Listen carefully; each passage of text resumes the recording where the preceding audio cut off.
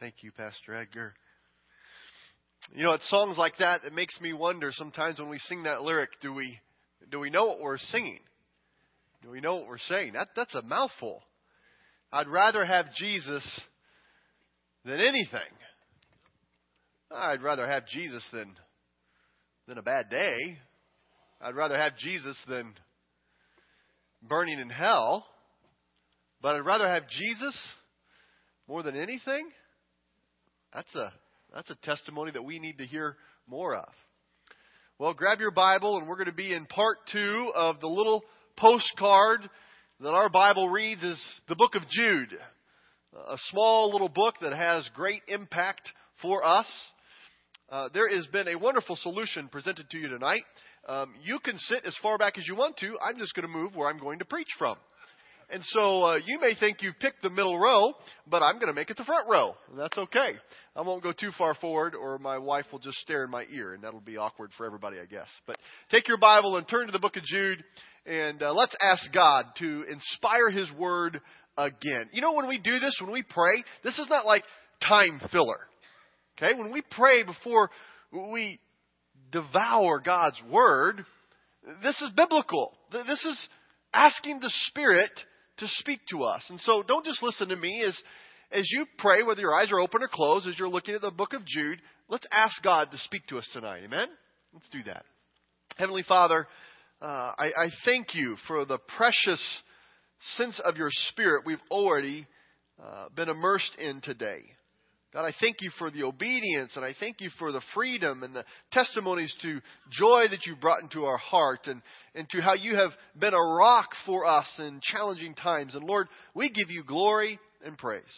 God, I thank you for the thought-provoking words that we just sang, that we would rather have you than anything. Jesus, we declare that you are more than enough tonight for anything that we possibly face. You are enough.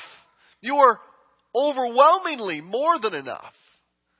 And Lord, as we come to your word, we ask that you will help us not just learn stuff or be reminded of stuff, but Lord, would you rearrange the furniture in our heart tonight? Would you begin to make a transformation take place in us as you wash and renew our mind from your word? It's in your powerful name, Jesus, we pray. Amen. Amen. It's called a sinkhole syndrome.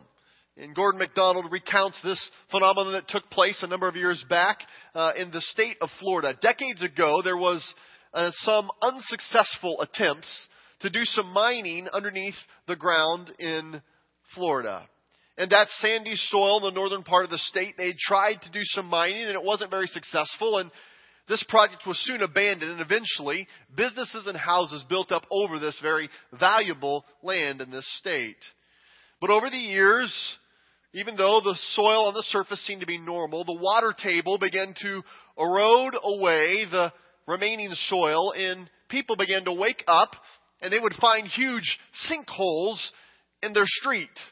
Or they would find portions of their house that have fallen down to the ground, or even reported some whole buildings were just missing when they would wake up the next morning. There was something underneath eroding the foundation, or a lack of something there rather, and it was being washed out, and the houses and the streets would come crumbling down. You know, I've discovered this sinkhole syndrome is not just something that plagued the state of Florida and other areas, but it's something that happens in our spiritual life. The same effect can happen to us when we get into a slump and we begin to get into these kind of moving slow moments in our walk with God. And if we're not careful, we can allow the greatest deterrent to our faith to take place. It's not some kind of explosive action that does the most damage to most of us. It's the erosion, the slow yet steady removing of the foundation that God wants us to have. We talked about some of those foundational principles last Sunday night, and we're going to talk a little bit more about that tonight. This is a subtle change. It doesn't happen all at once, but just piece by piece, different parts of our faith are eroded and washed away. Seasons of life bring a welcome change for us. At first, it's just a welcome change of pace. Maybe it's summer, or maybe it's the kids are at a different stage of life, and we find ourselves in new seasons of life, and we adopt a new pattern. And if we're not careful, the important disciplines spiritually begin to wane and waver. And they begin to erode away at the faith structure that God has been building in us. We begin to see that we would experience changes that we wouldn't think would happen to us. Maybe someone else, but not us. And pretty soon we even start compromising our values. It's so subtle, so gradual that we don't perceive it until we wake up one morning and spiritually there's a whole room of our house that's just collapsed in. We wake up and there's a whole pathway spiritually of our life that is just caved in, and we're not sure what happened, but this was not something that happened quickly. It was over time. We discover how far we have drifted from God. This is at the heart of Jude in his book that he's written to us, talking about the erosion that takes place of truth and faith in our life. As we observed last week, our greatest threat is not characterized by these explosions, but it's the erosion that I talked about just a second ago that leads to this devastating strategy that the enemy brings against us. He knows if he can just get the foundation shifted just enough that when the storm comes, it will challenge our faith in a way that things begin to crumble around it. To varying degrees, this sinkhole syndrome can affect all of us. We all experience a spiritual slump from time to time. But we don't want to stay in a slump. We want to move to a surge spiritually. And we don't want to stay in a place where we just are falling backwards and there's erosion taking place. We want to move forward in what God has for us. Jude reminds us of the apostles' words and what they have foretold in verse 18. Look at Jude, verse 18. They said to you, in the last times there will be scoffers who will follow their own ungodly desires. It's a sure sign that you're in a spiritual slump when you are governed more by the natural instincts and passions of you yourself and people around you than by the very Spirit of God. We talked about that this morning, that the early church was motivated and moved by the very Spirit of God. It wasn't by man. It wasn't by the popular opinion of the day. And yet, here there's a warning. In the last times, there will be scoffers who will follow their own ungodly desires and will encourage you to do the same. Be careful. Watch out. Whether that desire comes from within you or from someone else, what is driving the passions of your life? Is it the Spirit or your own instinct? Your own fleshly desire. If that's where you find yourself, then we need to press in together to the message God has for us tonight. To move from a spiritual slump to a surge in the Spirit. This little postcard that God has given us reminds us of three things that we are called to do and three things that He promises to do. We're going to look at those six together tonight. Let's first look at our part, what God is calling us to do through this book. In verse 20, let's read it together. I'm going to read aloud. You read along with me. But you, dear friends, build yourselves up in your most holy faith and pray in the Holy Spirit. The first part there, jot down, is we are called to build ourselves up. Build up your faith. Now, Jude isn't just talking about working yourself up to some kind of belief. He isn't advocating this power of positive thinking. He is talking to us about these deposits of truth, the faith that we hang on to, the truth from God's Word that is a foundation for our life. Build up that foundation in your life. Build up the foundation of the principles that God has given us in His Word. It's the very gospel. It's the good news. It's our foundation. It affects every part of our life. Let me briefly remind you of what we talked a little bit about last week, some of these key foundations. We believe, Scripture is clear, about one God, Father, Son, and Holy Spirit. We believe that all Scripture is inspired of God and contains all truth necessary for salvation and daily obedient living.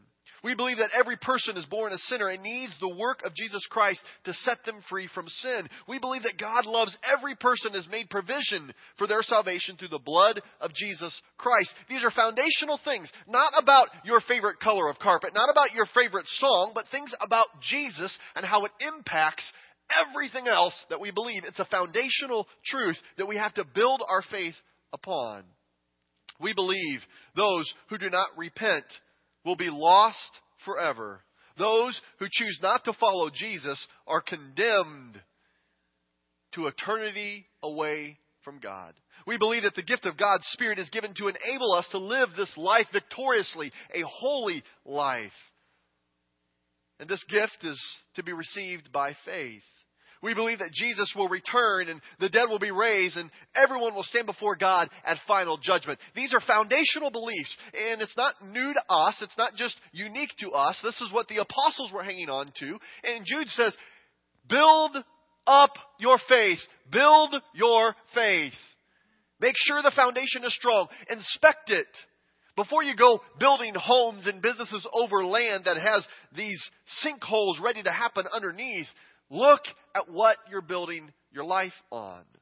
Now, every religion has some kind of statement of faith or belief of some degree. But what makes the Christian faith so unique is these two factors. One, it's not man-made. It is the only faith that is God-given. Others may have other claims, but we know the truth. It is the only one that is God-given. It's not an option. It's not just choose your own ending and maybe this will fit you. This is divine revelation from God. It's not guesswork. It's certainty. And second, what makes this core doctrine of faith so different from any other faith is that it has the power to change hearts and lives of those who follow Jesus. There's real transformation that is there. We talked about the early church seeing a transformed power of God in their life. And they begin to talk differently and act differently and respond to people differently. Peter, 60 days before, denies Jesus. And then after, he is proclaiming the good news and thousands of people are coming to know him. Because Peter's so good? No. Because God changed him and set him apart for his use. It's this foundational faith that should bring about change in our life. Friend, if your life has not been radically changed, stop calling yourself a Christian. I'm not trying to get on your case. This is for Brady too. If there is not radical life change, not in our flesh, I don't mean you're not disciplined enough or you're not trying hard enough. I mean, if God has not brought about change in your life, one of two things are happening. You either don't know Him and you're not even following Him, or you're holding back in sin. Because if you submit to God, He will bring about change in you. Now, it's not always the change that we want to see. It's not always the things that we want to have happen, but He changes us. He chisels away at us the things that don't look like Him. And He molds and shapes us into the men and women He's called us to be. It's this faith, this truth that we are to build our life on that should bring about change in us that Jude is talking about. I believe this is one of the greatest threats to the church in America today. It's this gap between what we say we believe and how we live. The greatest threat to the church is not an economic threat. It's not a generational threat. It's the gap between what we say we believe and how we actually live our life. And that gap not only robs us of the power of God, it destroys our witness as well. Friends, I hope this can move beyond a slogan. There is nothing more attractive to anyone in the world than a body of believers who are in a selfless community serving Jesus with reckless abandon. It's amazing. It's appetizing. It's contagious. You got to have more of that. You don't have to convince people and twist their arm or try to help them just get a little bit of dose of God first. There may be a place, and by all means we'll reach all people by all possible means, and we'll do that. But let's stop trying to strategize to help God as much as saying, God, do what you want in me. Maybe you have an idea of how to build your own church. maybe you have an idea of how to transform a life beyond what I could put together in some kind of programmatic fix. God, can you do that? Build your faith on the truth of who Jesus is and how that impacts our life. So it's not just knowing something. It needs to sink to our heart. And it's not just a heart knowledge. It should then move out to our hands and feet. And this gap between what we say we believe and how we talk and how we act and where we go and what we do should change. Without a doubt, the most convincing evidence of Christ's resurrection was the changed lives of the disciples. And for us today, the most convincing evidence that Jesus is the only way, the only truth, and the only life is still the same method by the changed life in us of the believers. Jude reminds us that this doesn't happen automatically. He admonishes us, build yourself up in your most holy faith. That's what the Apostle Paul had in mind when he said, work out your salvation. Not work for your salvation, not earn it, but work out your salvation.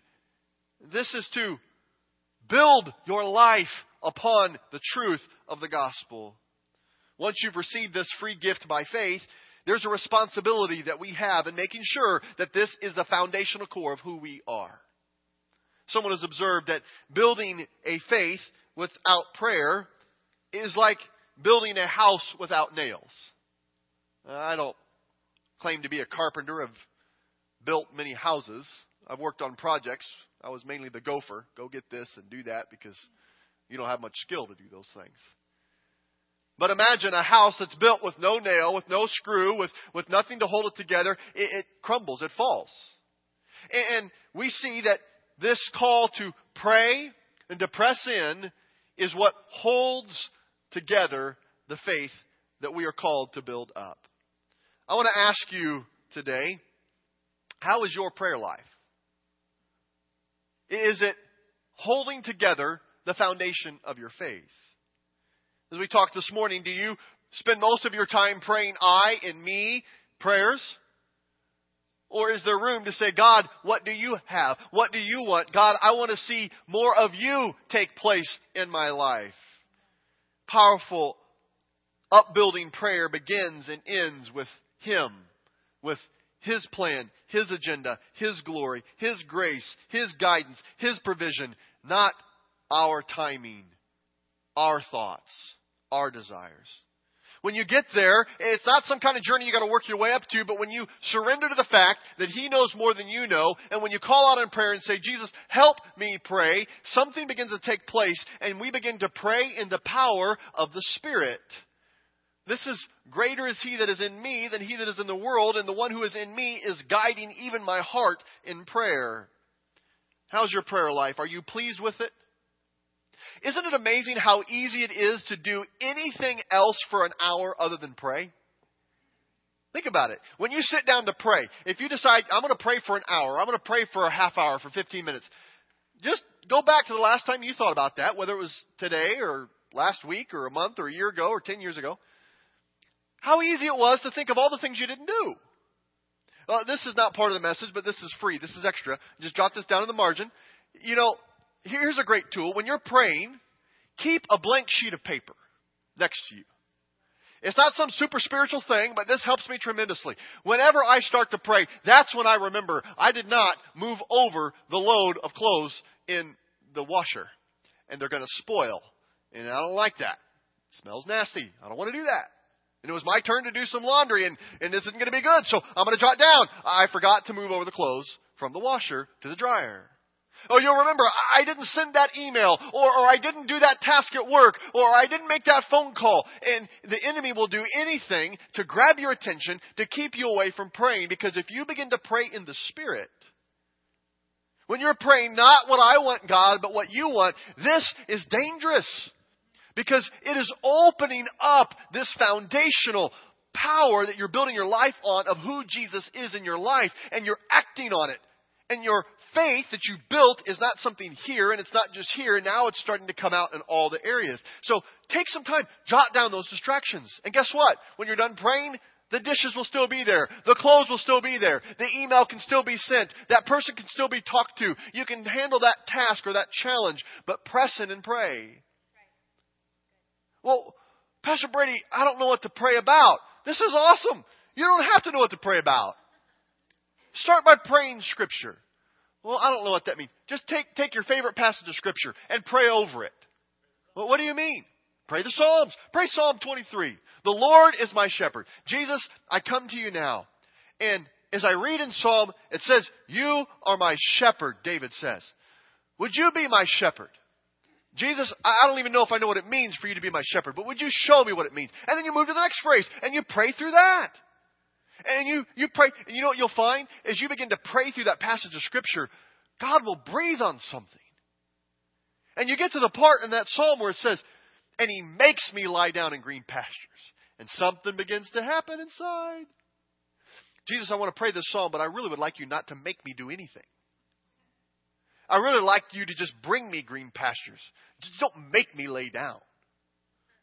Ever remember a time in your life when you didn't want to take a nap and someone forced you to take a nap? My Nana used to tell me that on Sunday afternoon, you have to sleep for an hour. And I'd lay there and look at her clock that had those numbers that would flip and just stare at it and just couldn't wait for the hour to pass by. I don't like being made to lay down somewhere. But God will make us lie down in green pastures. When you pray this, it illuminates in your heart. And then there's a place where He says, do you want what I want or what you want? Pray in the Spirit. Pray the Scriptures. Well, that's extra. We need to move on together. Set the alarm clock. There we go.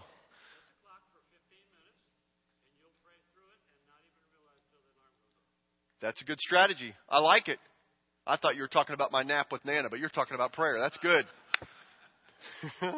Nana's in heaven now, but I'm sure when I get there, she'll force me to take another nap again. Where was I? Fort Wayne, Indiana. That's right. Here we are. Someone else has observed that knees that are knelt on don't knock together in fear. Sometimes we're so fearful of the world that's coming at us. When we build up our faith and we begin to pray in that faith and pray in the Spirit, something happens. And when I'm kneeling and I'm praying, it's less likely for me to be so ripped with fear throughout my life. Look at verse 21. There's the second thing that we are called to do in building up our faith. And then in verse 21, keep yourselves in God's love as you wait for the mercy of our Lord Jesus Christ to bring you eternal life. And jot this down. Keep love and hope alive.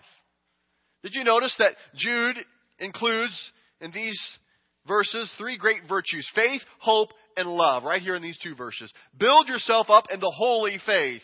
Keep yourselves in God's love as you wait for the eternal life. The hope of eternal life, if you will.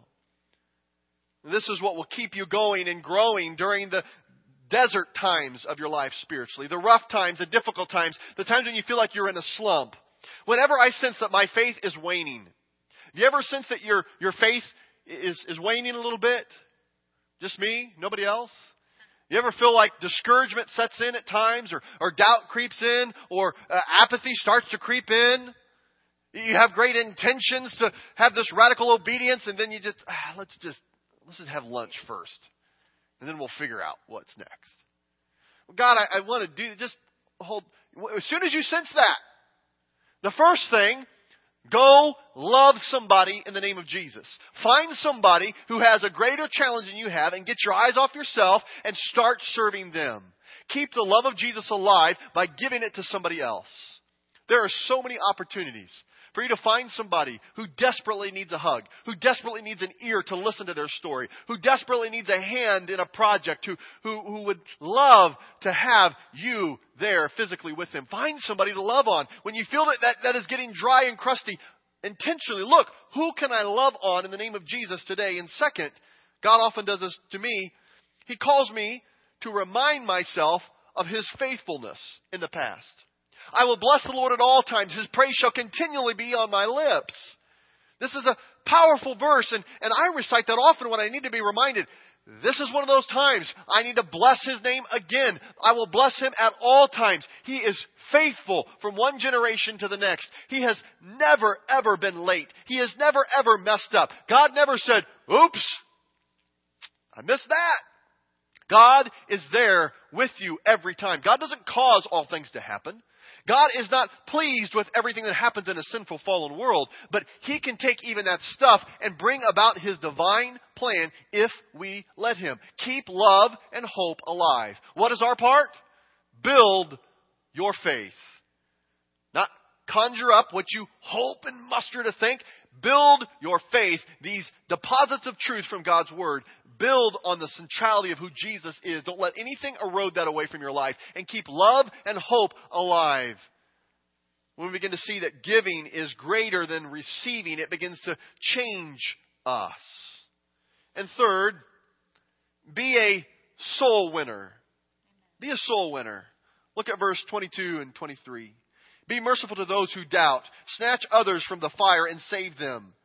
To others show mercy, mixed with fear, hating even the clothing stained by corrupted flesh. We're going to unpack this verse here together, but let's start at the first part of this. It's a call to be a soul winner. The surest way I know to get myself out of a spiritual slump and into a surge spiritually is to share the love of Jesus with somebody else. I don't want to embarrass you, but I want to give you an opportunity to testify to God's work in your life. How many of you, sometime in your life, you have shared your faith? You have told somebody about Jesus. You've led someone to Jesus. Maybe you have presented the gospel and they didn't receive Jesus, but you have shared your faith specifically one way or another. You've done that sometime in your life. Just raise your hand. And if you haven't, don't be sad about it. It's okay. Raise your hand. There is nothing more exhilarating than when you know God has used you to give faith to somebody else. Be a soul winner. Friends, we need to be reminded that when somebody rejects Jesus, they're not rejecting you. Right. They're rejecting Jesus. And sometimes we get so afraid to share our faith, and Satan hates it, not only because he doesn't want us to spread Jesus to someone else, but he knows what it does in our heart. It infuses us with the joy. And our part is to build our faith, to keep love, hope, and alive, and to be a soul winner and share Jesus that gets us out of a slump and into a surge. It fights this erosion that can take place in our life spiritually. You see, the most loving thing we can do is to share the love of Jesus with a friend. That's our part, but what's God's part? Let's move on to verse 24 and look at God's part. Verse 24. To Him who is able to keep you from falling and to present you before His glorious presence without fault and with great joy. That first part there, God has promised He will keep us from falling. Now, this word falling is used both ways here of a sure-footed horse that does not stumble, and also a man who does not incur error. It doesn't mean that you'll never make a mistake or you'll never blow it or make a wrong choice. What it means is if you're honest with your faults and you begin to honor God in every area of your life, it will thwart God's plan in your life as long as you keep your conscience clear before Him. He will keep you from falling if you're obedient to Him. There are times when I'm in a spiritual slump, and I remember that it is His strength, His power through me that keeps me from falling. Now, being filled with God's Spirit, as we talked about this morning and talked about last week, it is not impossible for us to be disobedient. If I'm sanctified holy, it doesn't mean it's impossible for me to sin. It means that it's possible through the power of the Spirit for me to rest on His power, not mine. It's possible for me not to sin. I can live victoriously and not have to be stuck in that trap of nastiness. But let's remember, it is God's power that keeps us from falling. It's not our own mustered up willpower. We have a part to be obedient, but He keeps us from falling if we live in obedience to Him. Second, present you without fault. This phrase without fault means blameless or spotless. It's a term used in the Old Testament for a perfect offering to God. Remember, it's God's part to keep us from falling. As we depend on His strength, He will give us a way out of every temptation. It's God's part to present us ultimately someday without fault. Now get this. You and I will never be able to be spotless. Ever, Joe. Never, ever, ever. We will never be able to get to the place where we go, Now I've arrived. I know you've been watching, and I've been doing pretty good. Be ready to be impressed. I've prayed enough. I've given enough. I've served enough. I've believed enough. I'm without fault. Never. It is only by the grace of God that we are made blameless. And when He makes us blameless, who shall bring any charge against those who God has made blameless? He is the one that brings us out of the reprieve brings us reprieve from all the things that come down on us from sin. Third, what does God do? He presents you with great joy. The preposition here refers back to the subject God. In other words, the joy Jude refers to is in the presenter, not in the presentee. The joy is in God, not necessarily in us. Now, serving God brings about some aspect of joy. When I am freed from the weight of sin, it feels good. When I'm living in obedience and life begins to move in a healthy direction, it feels good. But my real joy comes in God, not in myself. Today was another awesome day in worship at Grace Point. We had another fun thing happen after second service. I tried to tell people to go home, but there was a core who wouldn't listen to me. And this is okay. And we stayed. And we lingered in God's presence. And we gathered up at the altar. I don't know, 20, 30 of us would gather and we prayed. And one sister testified that she is happy in the Lord. Now, these are her words, not mine. She said, I don't know why I had to get so old to know how happy I can be. I didn't say she was old. She said that. I didn't say it. She said it. But what she was sharing was there is a joy inside of her that is broader than what she could experience herself. Amen. We are presented with great joy. And that is only through God's power in our life. It was fun for me this week to be with my daughter Caden, taking her to school. And there's few things that bring a dad joy like a conversation that Caden and I had on the way to school. Caden was talking to me about one of her friends at school, and she's been praying to find someone that she can share Jesus with. And she shared me the name of this classmate, and she said, Dad, do you think she's the one? Do you think she's the one that I've been praying for, that I should tell her about Jesus? And I said, I think so. And I tell you what, in that moment, life was good. When you've been praying for your child to experience the goodness of God, but you've been praying for your child to begin to learn what it means to be obedient to God's lead in their life, it's good. But I want you to hear something. It doesn't even compare to the joy that God has when He sees His children He's created loving and following Him.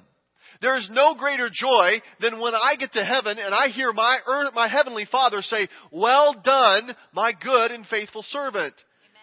And nobody knows more than me at that moment that it's not me that's faithful. It's not me that's good. God, it's you that's faithful. You're the one that is good. There is a joy far deeper than the best thing you can imagine. Amen. Think back to your warmest, most fond, joyful memories with a friend or with a family member. The things that you stash away in your photo album of memories of life. It's kind of like that song, I'd rather have Jesus than anything. It's a good rhyme. I can hear Mark Lowry singing that. It would sound good in a quartet. But do we believe it? Do we really believe that God will bring a joy that is far greater than anything else? If this is true, this passage takes on a whole new perspective for us today. To Him who is able to keep you from falling and present you before His glorious presence without fault and with great joy. To the only God, our Savior, be glory, majesty, and power and authority through Jesus Christ our Lord, before all ages, now and forevermore. As Jude signs off. Pastor Brady, what is it we're supposed to catch? God wants to move us from a spiritual slump. Most likely not some explosion in your life. Usually the enemy is going to attack you with some kind of erosion plan of eating away at the foundation in your life. Build up your faith. Build up your confidence in the centrality of who Jesus is, what the gospel means to you in your life. Keep love and hope alive. The things that you're building your life on don't stay here. They don't just get stuck here in the mushiness of your heart, but they begin to move out in actions of obedience. Be a soul winner and share Jesus with someone around you. It will move you from the slump, from the desert you find yourself in. It won't remove you from the hard times, but it will move you to a surge spiritually. God has promised. He is the one who keeps you from falling. He gives you the way out of temptation. He will present you without fault. He makes you blameless. Who can come after you when you're blameless? He makes you blameless. And finally, He will present you with great joy that comes from Him. Heavenly Father, as we chew on another nugget of truth from your word tonight, I pray that you will allow this, as I often ask, to take root. God, I feel like my words are failing me tonight. What my heart's desire is that something greater than what we have seen will grow in us at a very significant level. Something more than what we can do in our own strength. Something that is of a supernatural advancement like we talked about this morning. So, Father, I thank you for the instruction you've given to us from Jude. The warning and dangers of the false teaching that can seep into our life. From culture, from skewed leaders, from ourself. We don't like to admit it, but we can be the biggest false teacher, our self-talk. God, we want to do our part in building our faith, the deposits of truth in our life on you. Thank you, Father, that you are the one who gives us the grace and strength to be obedient. Lord, I pray for my brothers and sisters today as we have had a great experience in your presence. Lord, I ask that you would remind us the enemy hates when we get serious about you. So, Lord, would you put a bookmarker in all of our minds tonight that when we find ourselves having a disagreement, an argument with maybe even someone in this room, someone in our household, someone at work, that just seems so strange. Where did this come from? God, would you remind us that this is a trap from the enemy? It's a distraction to get us away from what is so dangerous to Satan's world that is so important to your kingdom. Holy Spirit, we ask that you fill all of us. Would you give us the power to, with reckless abandon, lift up the name of Jesus in a way that not only transforms us,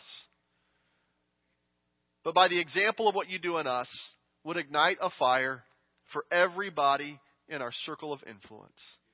We pray these things. Jesus, in your name that sets captives free, in your name that brings healing, in your name that is the sole authority that we call ourselves Christians. We're following after you. It's in your powerful name, Jesus, we pray. Amen and amen. Thank you for your heart today. If you haven't soaked in Acts chapter 2 through 5 today, you've got a few hours before you have to go to bed. I'd get soaking. That's good stuff. Allow it to wash and renew your mind. Or possibly take another look at Jude and ask God how He wants your life to fit into the mold of what He is teaching us in the book of Jude. God bless you. You're dismissed.